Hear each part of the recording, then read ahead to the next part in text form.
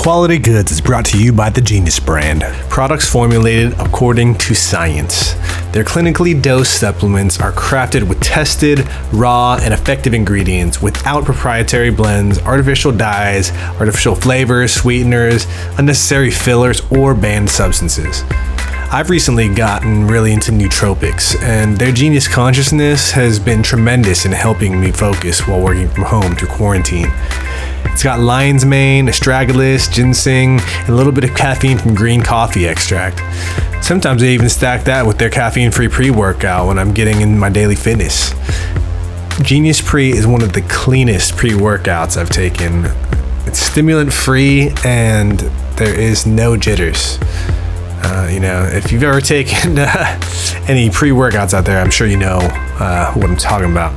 Your physical capabilities are guaranteed to expand when your brain is engaged with their all-natural nutrients, and your muscles will be stimulated by scientifically proven clean ingredients.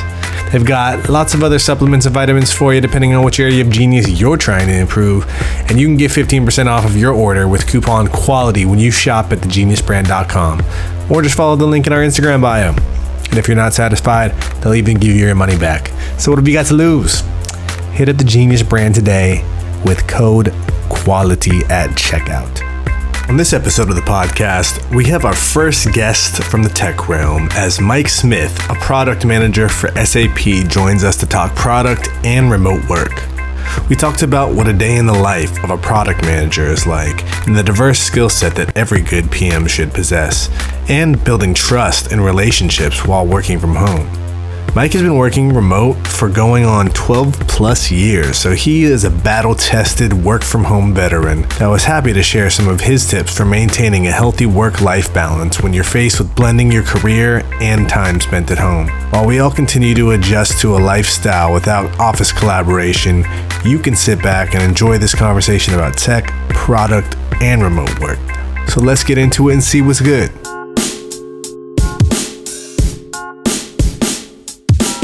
Quality goods. Quality goods.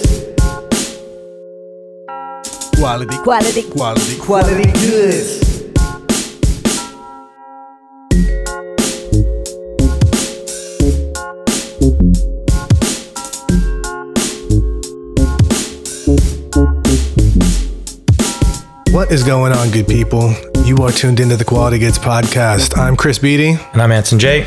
And today we have a special guest coming from across the country over in upstate New York. We got Mike Smith, a product manager from SAP. How's it going, man? Hey, doing good. How are you doing today? Doing pretty good. It's a little hot over here in the Bay. All right. Yeah, the air quality is a little questionable, not as bad as it has been. Yeah, I've been following that. I have a lot of coworkers out there, a lot of people out in California, and yeah, I know that's been quite an issue out there. I'm glad it's kind of starting to clear a little bit. Yeah, definitely. Yes. Everyone across the country I know is kind of watching what's going out there, and wishing you guys good luck. Yeah, well, thanks. We'll take all we can get, man. Yeah. So Mike and I actually met working at SAP.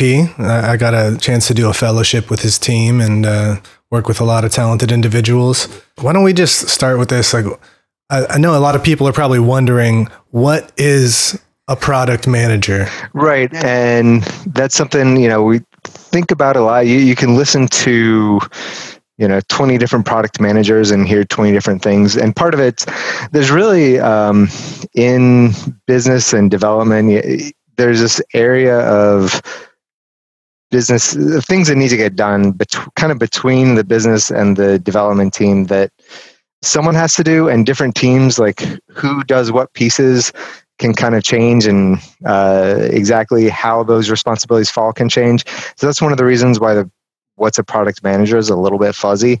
But, generally it's the person that is kind of the center point for a particular product that coordinates and makes sure that all the different pieces from, development, marketing, legal, sales, just kind of everything within a business that needs to interact with this product. You're kind of quarterbacking for that product and making sure that everyone's kind of running full steam and everyone's going in the right direction. Yeah, I like that. The quarterback, you can think of them as the quarterback. That they have to know the playbook the most out of anybody on the field, and they're the one calling the shots when it's time to go. Right, and you need to know a little bit of everything. Quarterback has to, your quarterback isn't the running back, but he has to understand what the running back's going to do. He has to know what the tackler is going to do, where they need to be. Yeah. So you need to be able to kind of, be able to not do everyone's job, not know everything, but like know what they do, understand enough that you can kind of understand what's the business impact of that. The other thing that I like to point out from the product manager is it's also the voice of the customer is sometimes a term that's used. And so yeah, I hear that a lot. Yeah. So at all those points, it's easy for, marketing or legal or sales or development to kind of like, really dive into their world a little bit and forget, how is this going to impact the customer? And so that's another part of the product manager's job, is just into, in any conversation, kind of be the voice of the customer within that conversation. Yeah. Always have the customer's interest in mind when making any decisions, like what impact is this going to have for our customers? Exactly. Yeah. Yep.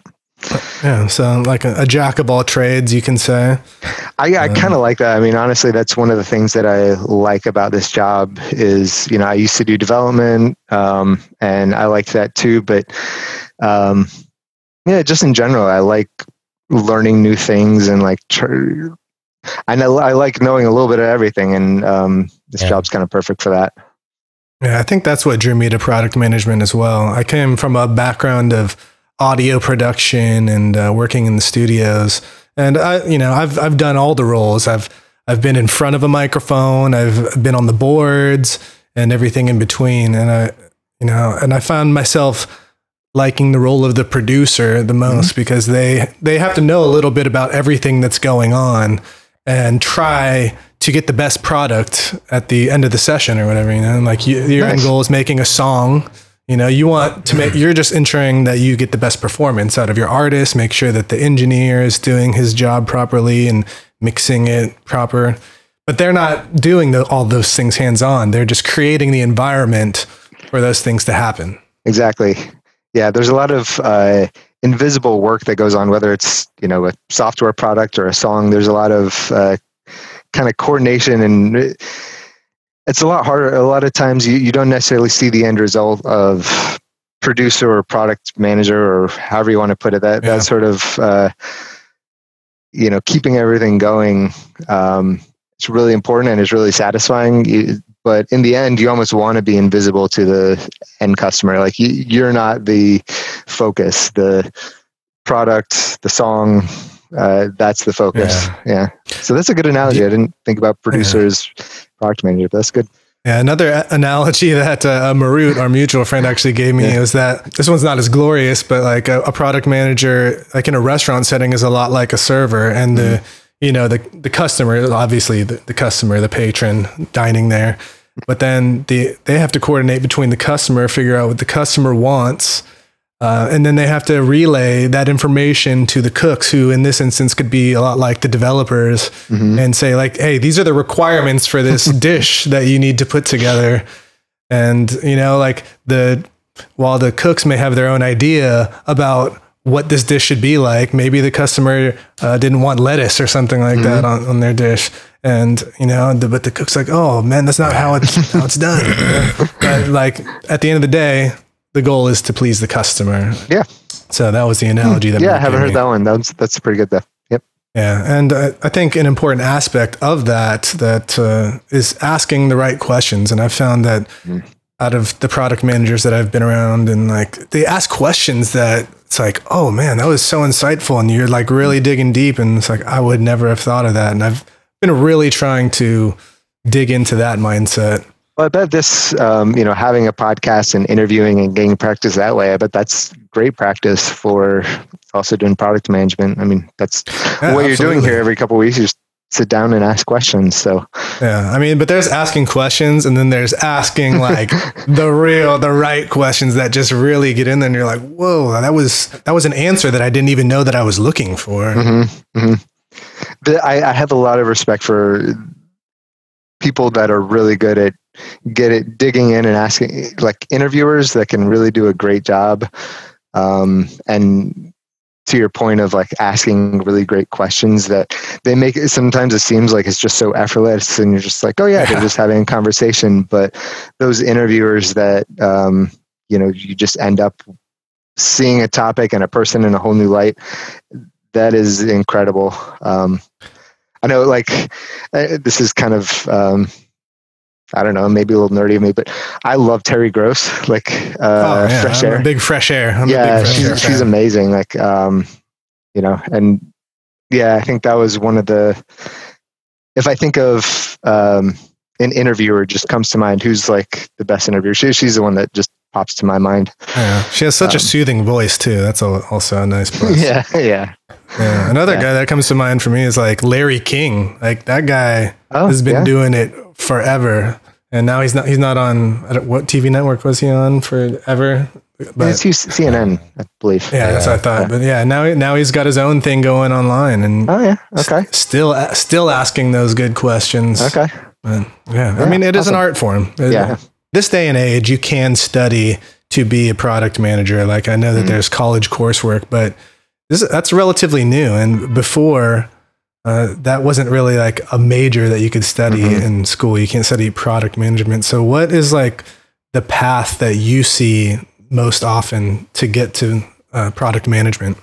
Yeah. So that's actually, it's funny. That's, if you look at product management forums online, you look at Mind the Product, you look at just Reddit has a product management thread. That's one of the most common questions you see. I mean, I see it's definitely not a requirement. I see a lot of at SAP. I saw a lot of people coming in through kind of more of a development background. Yeah, I've noticed that as well. But I've also seen, we have some colleagues that came in through more of a like sales engineer, like technical sales type role, or even a project management role. So it's to that point. So solutions engineer, project management. In some organizations, our organization is not real heavy in this way, but coming in through kind of marketing, but also with a technical background would be another kind of role. Actually, one that I found really useful that I don't know anyone else in our group that's done it this way, but I started out as a consultant, and I thought that was a lot of good customer facing experience too that really helped. So I think there's a number of different ways that you can get at it, but I think that the best things are to come with at least enough of a technical background to really understand the behind the scenes, the architecture, what's the impact, and then enough something that is also customer facing. So whether that's kind of even if you were support or solutions, something that's kind of a combination of technical and customer facing is probably the two paths that you want to kind of bring together. Would you say that the technical skills are equal or more or less important than the soft skills that go into the work? I mean, it's going to depend a little bit on your organization. I'd say in general, it's probably a little less, honestly, because the technical skills are also a little bit easier to train Pick for. up. To be, to be a good, you have to be able to build rapport with people, and you have to have like just common sense and be able to, use good judgment. And some of those things are hard to, nail down and train for. So if you have, if you're good with people, you generally kind of understand how business works. You have that sort of big picture view of kind of understanding how this one little piece that you're working on today is going to impact the customer, 6 months down the road. If you have that sort of mindset, you can build up those technical skills. So I'd say the soft skills. Yeah. Now, something that I would like to get into with you, like we'll dive in a little deeper in a little bit, but you've been working remote for a long time. Yeah. And, communication is a big part of being a product manager, like one of the biggest parts, I would say, almost. But like, how has it been building trust and building relationships with teammates when you're fully remote? It is. I mean, it honestly is it is a challenge. It's something that you have to work at a little bit more than when you're in person. So, I mean, little things like, I think little things help, just like when you have a call with people, start out calls and take a little bit of time to get to know them a little bit, ask how their day was, talk about the weekend. That sort of 5-10 minutes of personal discussion is really going to, it might seem like it's you're not on task, you're not being productive, but really you are in the long run, because it's really building those relationships and building that trust with your team that if you're in an office, that kind of comes a little more naturally. You go get coffee, you're just passing by in the hallway. It's really easy to do, but you have to sort of schedule it a little bit more. I mean, I had one team where we were all remote. We had, Germany, US, Bulgaria, and a couple of people in Asia. And we would actually have once a week, we'd have our coffee corner call where we actually set up a time to literally just do that. So we would talk for 30 minutes about just, how the week went, what we're doing for the weekend. And so that sort of personal rapport is definitely part of it. But I think the other thing that, it's not enough to just be personable. You also have to sort of earn trust in a business sense too. And part of that comes from, there's a couple different ways that you can get into that level of trust. Part of it's providing value to all the people you're working with. So, the developers need to understand that, you understand what they're working on, the challenges that they're facing, and that when you're sort of prioritizing, help them understand why you're prioritizing things a certain way and what that impact is. So really kind of explaining your thought process when you are, because it's easy to just come through and say, okay, team, we're going to work on this and then this. And, all right, okay, they'll go off and work on it. But if you really want to earn their trust and kind of get into a good working relationship with them, it helps to talk to them about kind of what your customers are doing, what they're seeing, and why it's important that we work on, X instead of Y. Like make it make sense for all the parts that are in there. Right. Exactly. And then, also with, I work a lot with like sales and marketing too. And so on that side, also providing that value there where like they know they can come to me and, talk about a particular customer, talk about something that we need to get out into the market for marketing. And I'm going to be able to provide relevant, valuable information. If they come to me and ask a question and I give them a one-word answer and walk out the door and say, okay, that's your responsibility, then that's not really building that trust. So you kind of have to be able to provide value, provide input into as many places as you can to really build out your network. And so one of the challenging things about product management is no one actually reports to you, or usually. No direct reports. Like you're not the boss of the engineers or the people in marketing or anything. Like you have to. It's like the bridge, though. That kind of. No, exactly. Like you have to persuade them. You don't get to give them tasks. You have to say like, hey, this is what we should do and why, and why we should do it now versus doing it later. Right. Yeah. And it's a lot of persuasion, like you say. It's a lot of convincing, and so that's why it's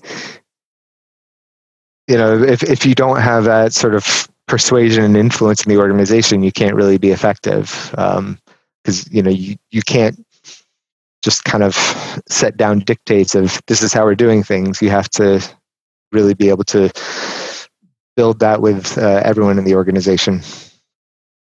Yeah, and that's seems like a very unique position anyway, where you talk to all these different moving pieces, and then so the kind of questions you get are all kinds, because it can come from any direction, right? If you're the salesperson, they get a certain kind of question directed towards them, but you're it can come from anyone's mind. So yeah, I guess thinking on the fly is a whole different level for you.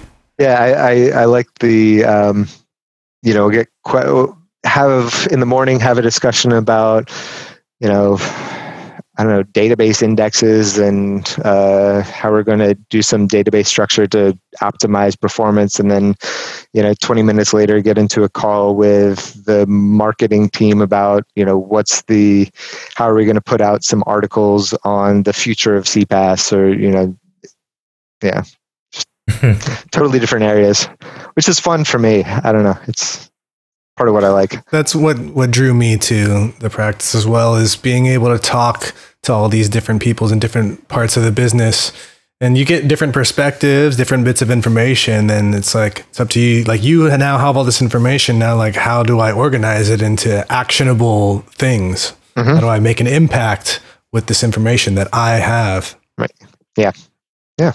So who are some people in history that maybe you'd say is a famous product manager, who would be a recognizable product manager in the real world?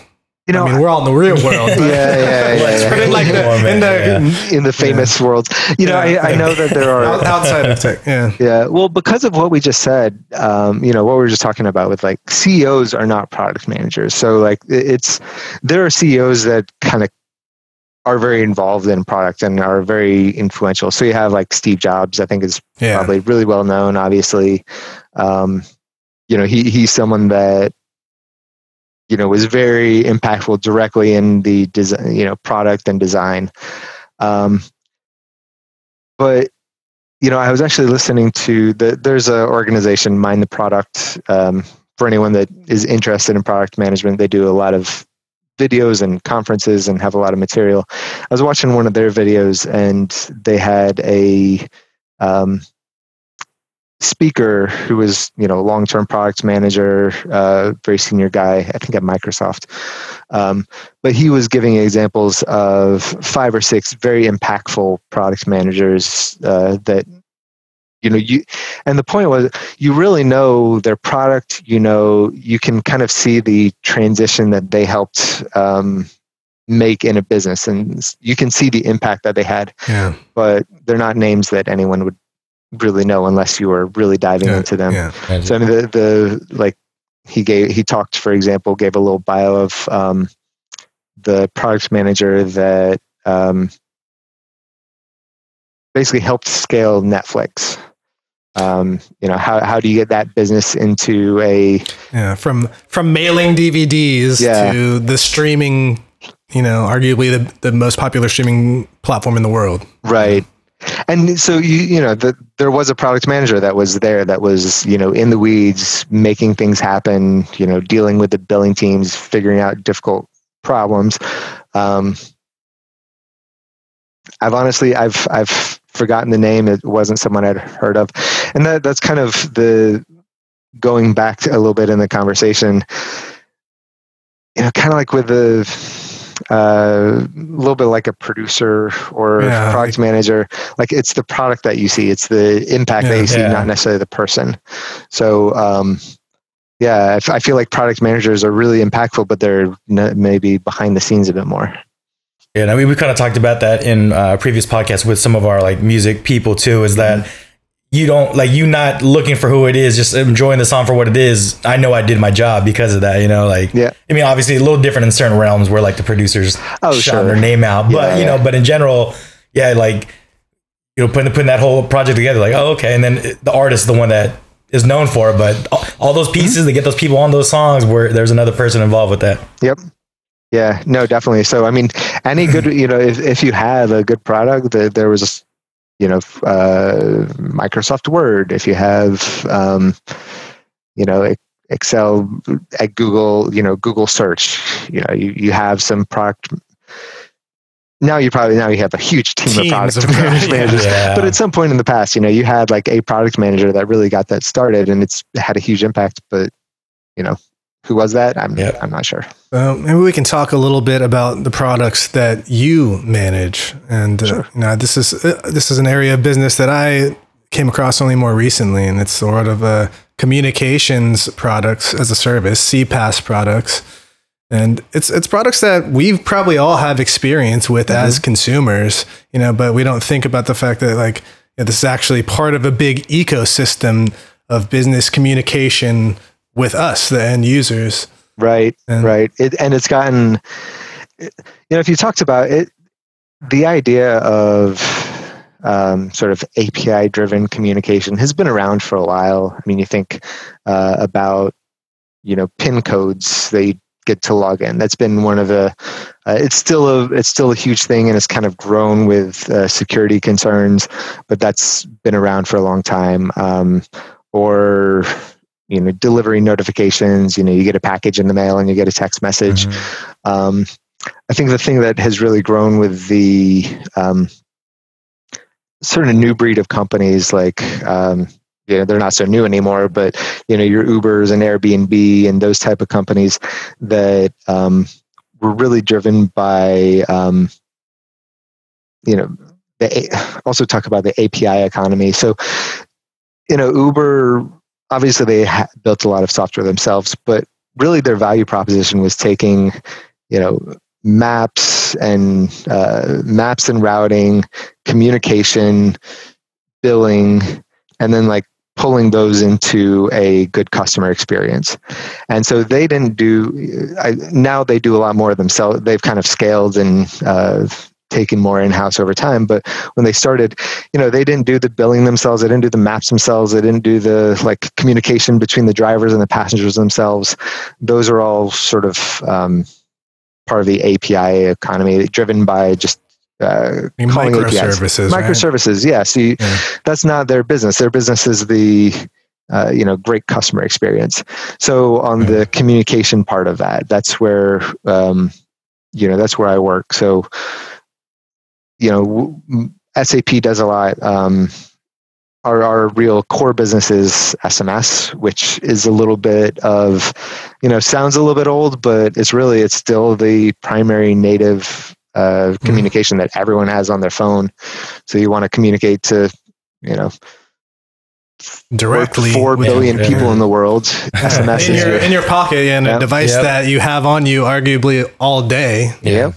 Yeah. And so that's kind of where we go is kind of helping those customers come up with good ways to get to helping our customers, so businesses, reach out to their consumers. So it's really that's the CPaaS is really about that giving that consumer the best experience. So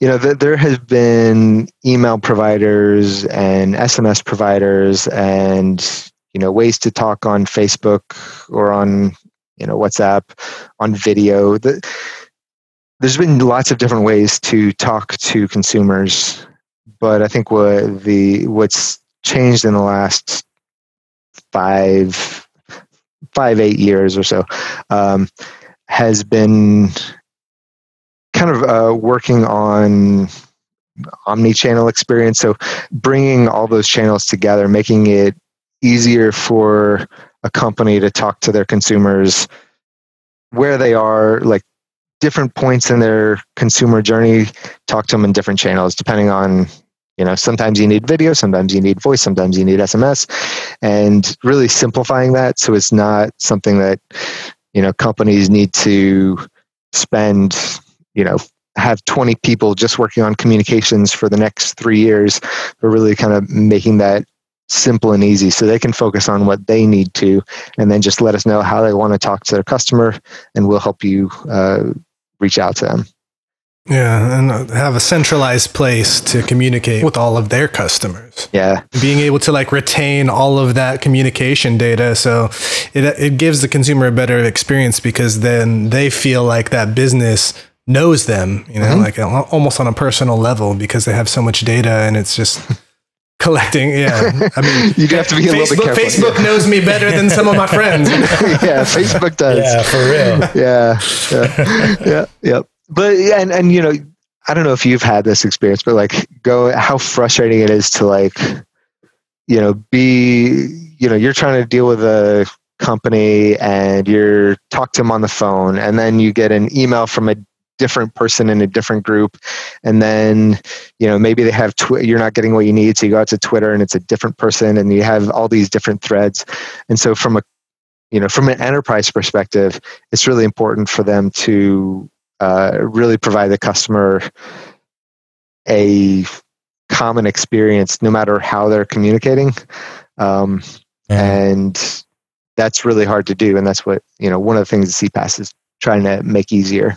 The other thing that's, I think, is going to be kind of interesting that some of the companies are doing some cool things with is more of a like low coding or no coding type applications. Yeah, I've noticed that trend as well. Yeah, so like workflow managers, I know you were looking at that. That's a big thing where, you know, you can do some pretty cool things with, you know, without knowing without actually being a developer. Code, just like put together these little pieces and builds. I think there's one that's came out a little while ago that I've used a little bit. It's just a simple little SMS bot, but it's called like Resist Bot.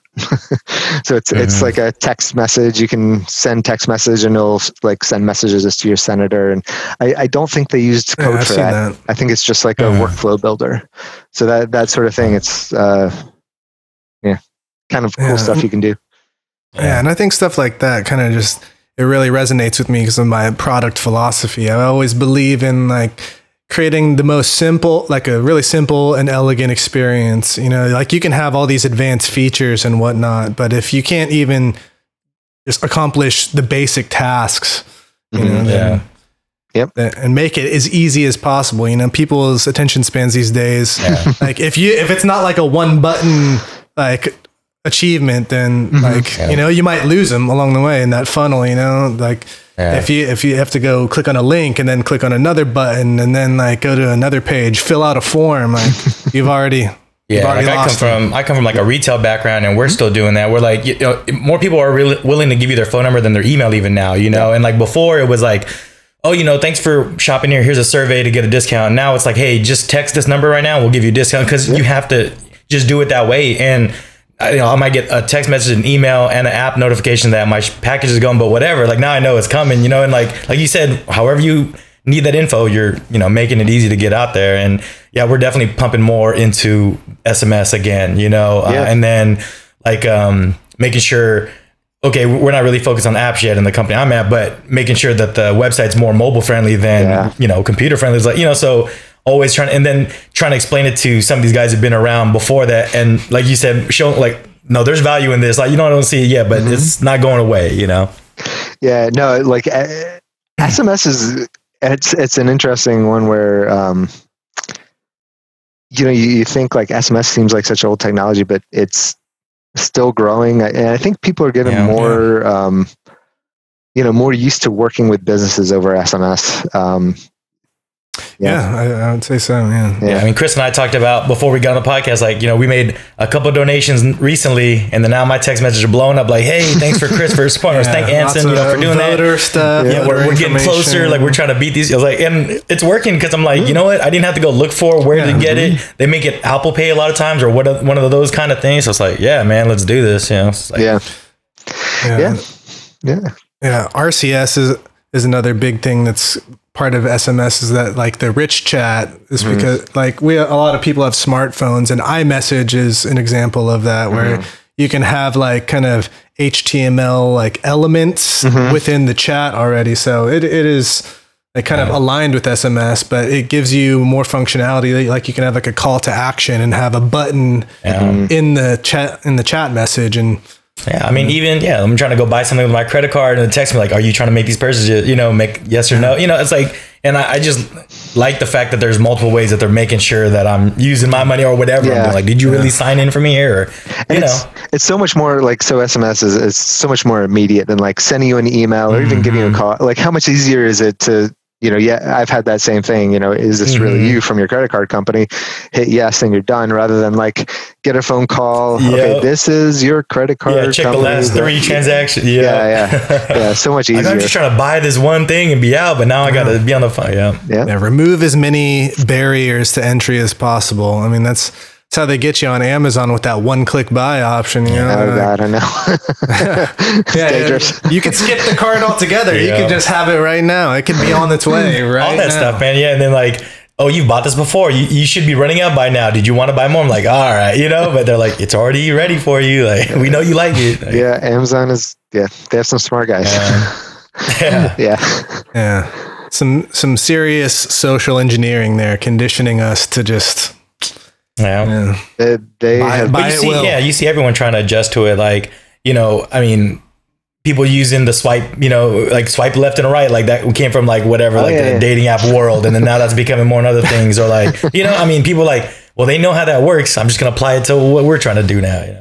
The simple gestures, I'd like to switch gears a little bit and talk about something that's relevant to a lot of people right now, and it's working from home. All right. And it's something that you've done for a long time. How many years have you been doing this? Like, oh man, so we moved up here about 12 years, I think, at this point. Oh, wow. I've been fully remote. Done some travel. I still travel some, but one stat that I heard recently, actually, in one of our like town halls or whatever, is like employee productivity has gone up a lot because it's like people have trouble separating and creating time for themselves, and it's just like your computer's always there, and you're always home now. We got a pandemic, we can't go anywhere, and so people are working longer hours than ever before.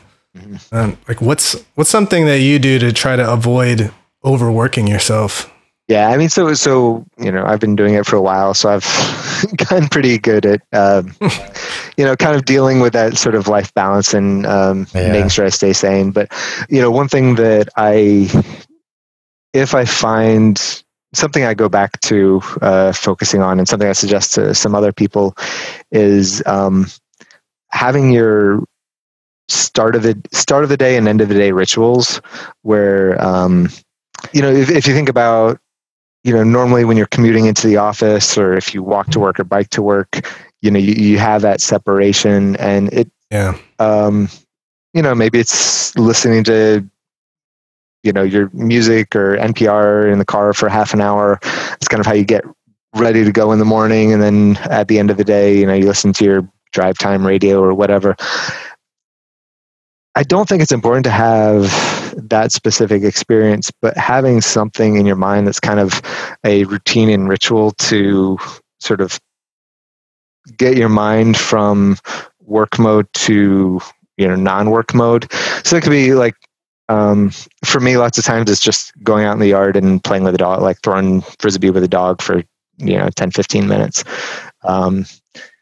Go for, I've thought about this before, and I really should do this. It'd be good for my exercise and a little bit of my pandemic weight I've put on. But like thinking about like a short bike ride every day after work, and just making that like my commute. So even though I'm working from home, I go out and, go out and ride 10 miles, nothing big, but doing something like that. So yeah, whether it's just walking a dog or getting outside for a minute, reading a book, kind of whatever your ritual is, just have something. And, at 5:36, whatever your sort of time is where you are wrapping up the day and want to get onto your evening, just kind of, schedule that in and make it an important thing that's something that is part of your life now. I think the other thing that I'd recommend, especially if you are finding, your computer's always there and you use your work computer outside of work too, so you're just always on it. Try to have this is hard. This is easier for some people than others, but try to have a workspace that is separate from your living space. So, I mean, it doesn't, for me, I've been doing it this is my life. So I have an office and I just go into my office. That's my workspace. But it doesn't have to be that. Your corner of the kitchen counter, maybe that's your workspace. Whatever that space is, if you can keep that separate from the rest of your life. Don't bring your computer into your bedroom and be sitting on your bed working. Yeah. So I'd say that's the biggest things. Yeah, no, those are some good tips. And I think I should really implement the first ones you're talking about, is having those rituals, because those were my rituals before with my commutes. That is like my brain signal, like, oh, it's time to get into work mode. Or when I'm leaving my office, I'm like, oh, no more work mode. Yeah, I mean, like you see it in your rearview mirror, you're like, all right, whatever bye, it is. No more. But something I want to kind of ask is like, like you said, you've been doing it for a long time already, way before it was, the thing. But even with this year, it becoming such a big thing, did it change how you approach it all? Or your mindset, just knowing that like most of the world's doing what you're doing now. And like you said, I'm sure a lot of people are asking, like, how do you do it, man? Yeah. I mean, I think that like it's, it has, so it's changed a couple of things for me. I mean, for one thing, I've just, as far as it's kind of made some of that like sort of mental health, taking care of yourself sort of idea more important for me. Cause like, some of the things that I'm really used to is I had a couple times a week go down to the coffee shop and work from there for a little bit, just to get a little change of scenery. And not doing that anymore. So that sort of, that's one thing people are really struggling with right now, is the lack of, you're seeing these same four walls. Yeah, you can't get away. Yeah, it's just like, man, I hate this wall right here. Like, that sort of thing. And so, that's something my wife and I talk about and work on, is just, I'm being a little more active in, the things that it can do, going on bike ride, going to the park, whatever that is, like playing a little bit more of a active role in making sure that, I don't just work and sit on the couch, and those are the two things. I mean, it's daunting when, like, even though like you have this dedicated space and these are good things to try to do, in the back of your head, I'm still probably home most of the week this week, all of us, right? So it's like, I know to think that way and I know that's the proper way, but it's the other side's not changing anytime too soon. And it just affects shit, man. It is. And I mean, I think that like that mindset of, especially, I have a work phone. So like, I always have it on me. I can look at my emails at, 2 a.m. Anytime. Yeah. But I think one thing that kind of made me see like just the idea of like responding to emails. You get an email at 11 o'clock, so do you respond to it? And there's a couple things I think about that. One thing I went to like people manager class at one point, so not product management, but just people management. And they were talking about like sort of anti-patterns of management, like things that maybe seem like they'd be a good idea, but really aren't. And one of the patterns that they talked about was I forget what they called it, but basically the idea of the manager who is always available and, will respond to that email that you sent to him at 11 at night. And kind of pointing out that sets an unhealthy precedent for your entire organization. So like, should I respond to this? Like, am I expected to respond to this right now? Right. And so like it's actually not, I mean, I know there are organizations where, you're kind of expected to be on call all the time, but it's really not a healthy way to be in an organization. Especially if you're at like a startup or something like that, you're grinding. You're wearing all these different hats. Yeah. But I mean, if you're looking at it as a marathon, like, that burns people out, and, you have to take care of yourself, and you also don't want to set precedent for all the people that you work with that might, you have someone that looks up to you, even if they don't report to you, you're always working, so maybe they should always be working. And so just trying to keep in mind it works for you. Mm-hmm. Yeah. You have that influence on, we all have people that we look up to and people that look up to us. And, you want to be good for everyone. So, I try to walk that line. And it sucks because like sometimes I feel I'm like, well, I'm very motivated right now. Like I don't mind doing it, but just don't think I'm always going to do it. That you can't explain that every time you send, like, you can't send an email and then be like, this is an everyday thing. I felt good, like you're not going to put all that into it, but but it's part of that, like learning the people around you, like, oh, he does just send it when it, but it's a tough one. Well, and I guess one thing that just in general, I think is a good idea to think about in life is like, the idea, is this something that's going to matter? And I forget that, it's like, is it going to matter in 10 minutes, 10 weeks, 10 months, 10 years? And, if it's something that's in 10 weeks, is this email going to matter? Well, if yes, then maybe you should, maybe you should, but in 10 minutes, is it going to matter 10 minutes after you email it? Yeah. Like if I waited till tomorrow morning, is the outcome going to change? Is that person going to make a decision at 11:01 after I send? Maybe just schedule that email to go out in the morning. But that's something I wish I do more. Feature now in Outlook. That's true. I think Google has it now too. Yep. Yeah, that's what some of my coworkers do, and I never thought about that. And then like I will get not called out, but sometimes my boss or whatever, like, man, like I was a late email. I'm like, I just felt like I wasn't stressing it. I just was awake and had too much coffee, and now I could do it right now. But that might be good to schedule the send times too. Yeah, I mean, and the other thing is it's also depending. It's not the end of the world to send out an email. Sometimes it is. Yeah. So sometimes like there are honestly on the other side of that. Sometimes I'm going to sleep better if I know that, I got that taken care of. Yeah, let me get it on. Yeah. So, it's all situational, but. Yeah, you would hope. And it seems like a lot of companies anyway are realizing that, this 9-to-5 thing isn't the norm anymore. So let's work when we can and try to prioritize. But everyone's trying to find the best way. And I mean, plus we're all different on top of that, So it's like, what works for me doesn't work for everybody. Honestly, I think I'd like to work 4/10s. So this kind of this pandemic schedule kind of opened me up to that. Like, because like I said, people end up working longer hours nowadays since we're just home all the time. So what is time? So why not just let me work a few extra hours? I'm in the comfort of my own home, so I don't really mind. There's no commute. There's no commute time that's going to change when I want to get out. I kind of like 4/10s and having that extra day of just to myself now. Like I have a kind of similar situation in that where my Friday can be real easy if I did what I needed to do throughout the week. Like might be, like you said, might have to still be on call, but my actual brain function of isn't working as hard as I needed to. So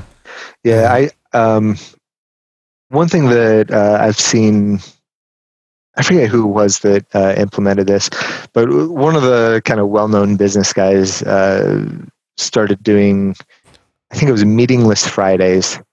So even if you are working, so like, Friday, get stuff done. I think one thing that, Friday is a day where I'll often kind of set aside some time to do a little like training or learning, use it for a little, like it's important to kind of keep learning new things, keep brushing up on skills and, sort of what's going on in the industry, like just keeping up.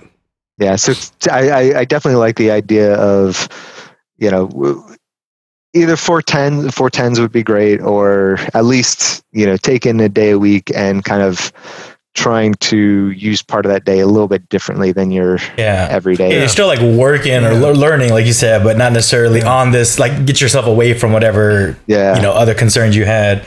Has that kind of changed too? Like, have you taken on any new like kind of product or like had to work with people now since the pandemic started? And has it changed like how you go about that? I mean, even though you said you've been doing the remote thing for a while, but now that the other people are doing more remote work and their headspace is like, they're trying to catch up to how you've been doing things, you know? Yeah. I mean, I got asked, I've been in a lot of conversations in the last 6 months about like, tips on working from home, like how to think about working from home and how to, some of these same things. And one of the things like, hey, this guy's been out there all the time. Like, we should like, here, tell us about your experience. Like, you became like the spokesman for it without even like, in my group. Yeah, it really was. So we had a lot of people in the office that are trying to figure it out now. I think one thing that we didn't talk about, just to back for a minute, everyone that I like to mention to people, don't forget about ergonomics. This is such like this sort of old man me, but like, God, don't work from your couch. No, I used to. This used to be my workspace a lot, and thankfully. Yeah, well, you made a decision and got I got an adjustable height desk, and thankfully SAP was kind enough to let us bring some peripherals from home. I got my office chair and my nice monitor. A little bit of They wouldn't break bread for a desk, you know. But, we can do the chair, but can you at least subsidize me, guys? Come on, I'm gonna be here a minute. No, so like, you know, it's worth, like, even if you have to do it yourself, like to, you know, spend a couple $100 on your desk or whatever, like worth it. Absolutely worth it. Yeah, you don't want carpal tunnel. You don't want to, like, you know, honestly, I had a period where I wasn't sitting very well. I ended up messing my back up, like, you know, just from having the wrong posture. Yeah. And then how can you just possibly work your best? You know, you just got a whole nother thing to worry about, you know, on top of your... You can't be at your best if your body is nagging at you. So just, remember your body, get up, do your stretches, stand up every hour, like all that sort of ergonomic stuff. It's important. Yeah, exactly. Yeah, just because you're at home does not mean you guys have not been working and stressing your body out. Like, you still gotta work on yourself. Yeah. So now that you've been working from home from a decade plus, would you ever go back to life in the office? You know, honestly, I do value the times when I am able to go and travel internally and, you know, go into an office and meet with coworkers face to face. I think an ideal situation for me would honestly be like half and half. You know, do 2 or 3 days at home, 2 or 3 days in the office. You know, there is, you know, I've you know, managed pretty well. I would have a hard time going back into an office 5 days a week. You know, there is like that stuff. Yeah. I'd have to buy more clothes, I think. Can't go in my been living in gym clothes for years. Man, I just pull out the suits from, you know, 12 years ago. They're still in. They're pretty fine. No, I think that I enjoy media. You know, I'm generally pretty social and, you know, enjoy meeting, this sort of collaboration you can do in person. So I do still see that value. I think you can do a lot remote, and I do like there's a lot of value in being able to do remote. It's given me a lot of, you know, I live in upstate New York where, you know, and I work for a boss in California. So I wouldn't be able to do that without remote work. You know, being able to go work from a coffee shop, go, you know, at lunch, I go walk my dog sometimes, you know, those sort of things. I do find I really do like working from home, but going into the office once in a while could be good too. Yeah, I was fortunate enough to get that experience in my current role, actually.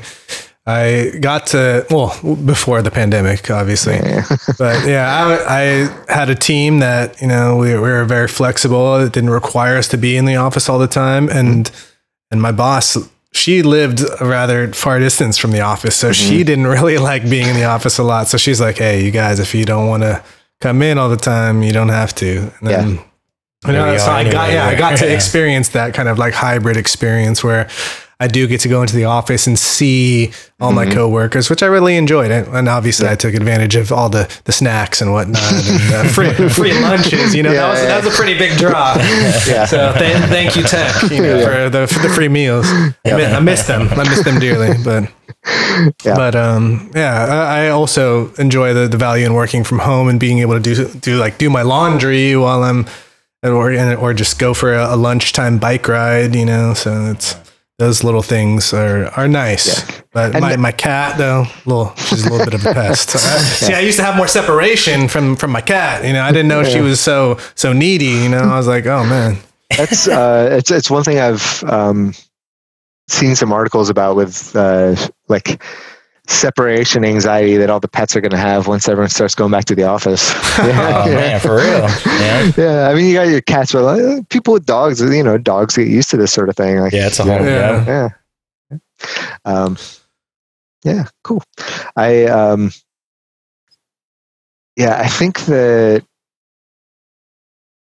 the dual experience is kind of ideal, but I guess if I were to, I really like the idea of the flexibility. I mean, some of the things about life are so much easier if you can work from home with, like, you know, repair person coming, you know, you don't have to take the day off. Exactly. Like it never made sense for your window to be 9 to 5 when most people are not home 9 to 5 to drop this off or work on.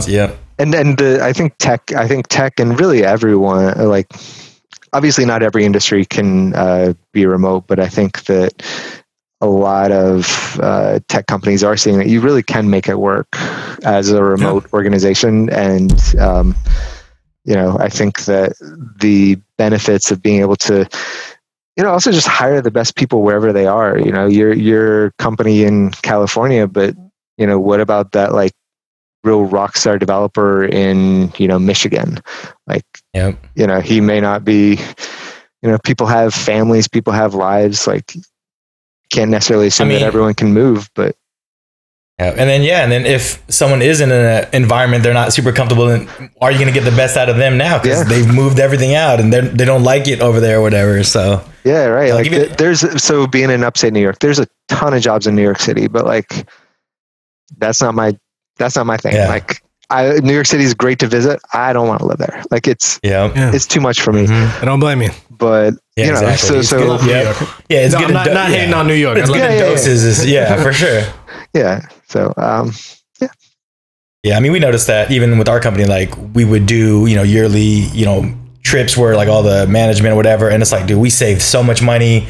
And even talking to those people, it's like, it was still very interactive, and, like, you know, kudos to the training team to be able to still make it engaging. And honestly, it's like, especially for the veterans, like, man, we've never even done this, so we loved having a new way to learn or interact. And you know, and then they sent different times, like, usually, you know, you would go out at night with your peers. Now they're like, okay, well, spend this time as a day night, or like just go, the whole day's kind of free, we're gonna do a quick meeting, but this is your day, you know, and like, it's your job requirement to go have fun, you know. So it's like everyone playing around with that. And like you said, even if not every industry can do it, there's gonna be some changes with, you know, a few other, you know, like they have to adjust to it, man. So yeah, totally. Something I never thought of is, like, you've been doing this since before Zoom and video calls became commonplace. So how has that changed? How, like, affected your work, you know, I have to make sure I'm wearing, like, being a little more presentable. I throw a shirt on every time now.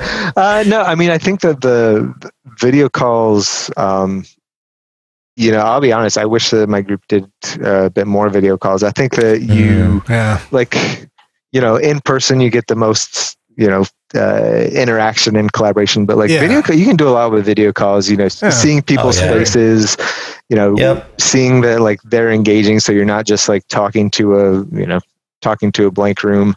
I think video calls are, I think that they are valuable, and I recommend, you know, anyone that just gets on the phone or gets on Skype or Teams, Slack, whatever they get on now, if you have the chance to do video calls, try to do it. Yeah, guys, turn your cameras on. Turn your cameras on. Yep. Yep.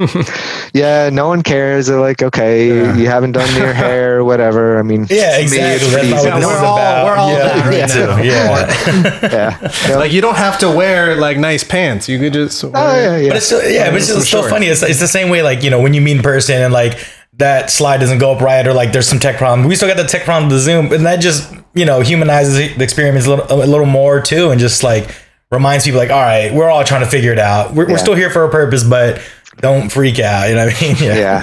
Yeah. No, someone doesn't know to take that background off of their Zoom because they didn't even know how it got on there in the first place. Like, that's hilarious, you know?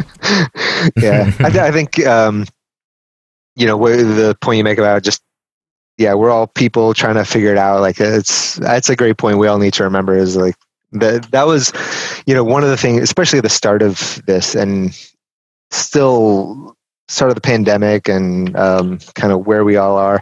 One thing that, you know, I talked to some people that were really kind of struggling at home, especially people with little kids. Like, I don't have kids, but I know a lot of friends that do, and that's tough to juggle that. And especially the first of this, where, you know, a lot of people have kind of figured things out and have gotten into a rhythm, but like, you know, you're not necessarily working from home. You're working, you know, you're working during a crisis, you're at home during a crisis, trying to get some work done. Like, yes, right now, that is a much more accurate description of it. Yeah. Trying to be like, just be kind to everyone right now. I mean, everyone has stuff going on. You know, we're all people, we're all trying to figure it out. Some people, like for me, I mean, out of everyone I know, my life probably changed the least. So I'm lucky in lots of ways. You know, I live in a small community. We, you know, haven't been hit too hard. We're, you know, I work from home. My wife says she's able to work from home. Yeah, but like, you know, it's hard for a lot of people. So just, it's all be nice and try to take care of each other. Yeah, definitely. I don't think any of us is expected to be the most productive right now. You know, like, it's okay to take those, you know, those personal days, just mental health days, mental health breaks throughout the day, you know, all of that. Yeah, no, totally. And do what you got to do. Yeah. Don't, if you're, if you're really, you know, struggling with things, like, take that day off and go get some sunshine. I mean, I don't know about you guys, but I have found the last couple of years, I've really noticed that how much just getting out in the sun and air big time affects my mood. So I mean, if you can, just get outside, look at the sky, you'll feel better. A little vitamin D. Exactly. And that doesn't have to be a big adventure. Just go outside and walk around the block or something, man. Like, that's what I was doing at first, just walking to the store, especially in the beginning of this, and just to get out a little bit, man. Yeah. All right. Well, Michael, we'd like to go into our segment that we call Support Quality. And I want to do this a little bit different for you. I'd like to ask you about either like an application or a product that has brought quality into your life lately. Application or product? Let me think about this. Actually, one of the, so speaking of working remotely, I love this headset thing that I have here. Like, having a good quality, like, Bluetooth headset that I can, one of the things, so talking about all this work from home, just it's making me think about this. When not when I'm on video calls, but if I spend a lot of time, I'm on the phone 5-6 hours some day, and just being able to like get away from my computer and like pace around a little bit, move around a little bit, and have a good quality thing. This thing lasts like 14 hours. It's just this Jabra Bluetooth headset. So you don't have to be tethered to your desk. Yeah, it's been that is one. You know, I had this, I've seen this question floating around online of product management, you know, forums or, you know, looking at interview questions. What's something that's, so putting a dollar limit on, like, what's something that you use every day that's like $10 or less? Something that's $10. Like something that's simple, but useful.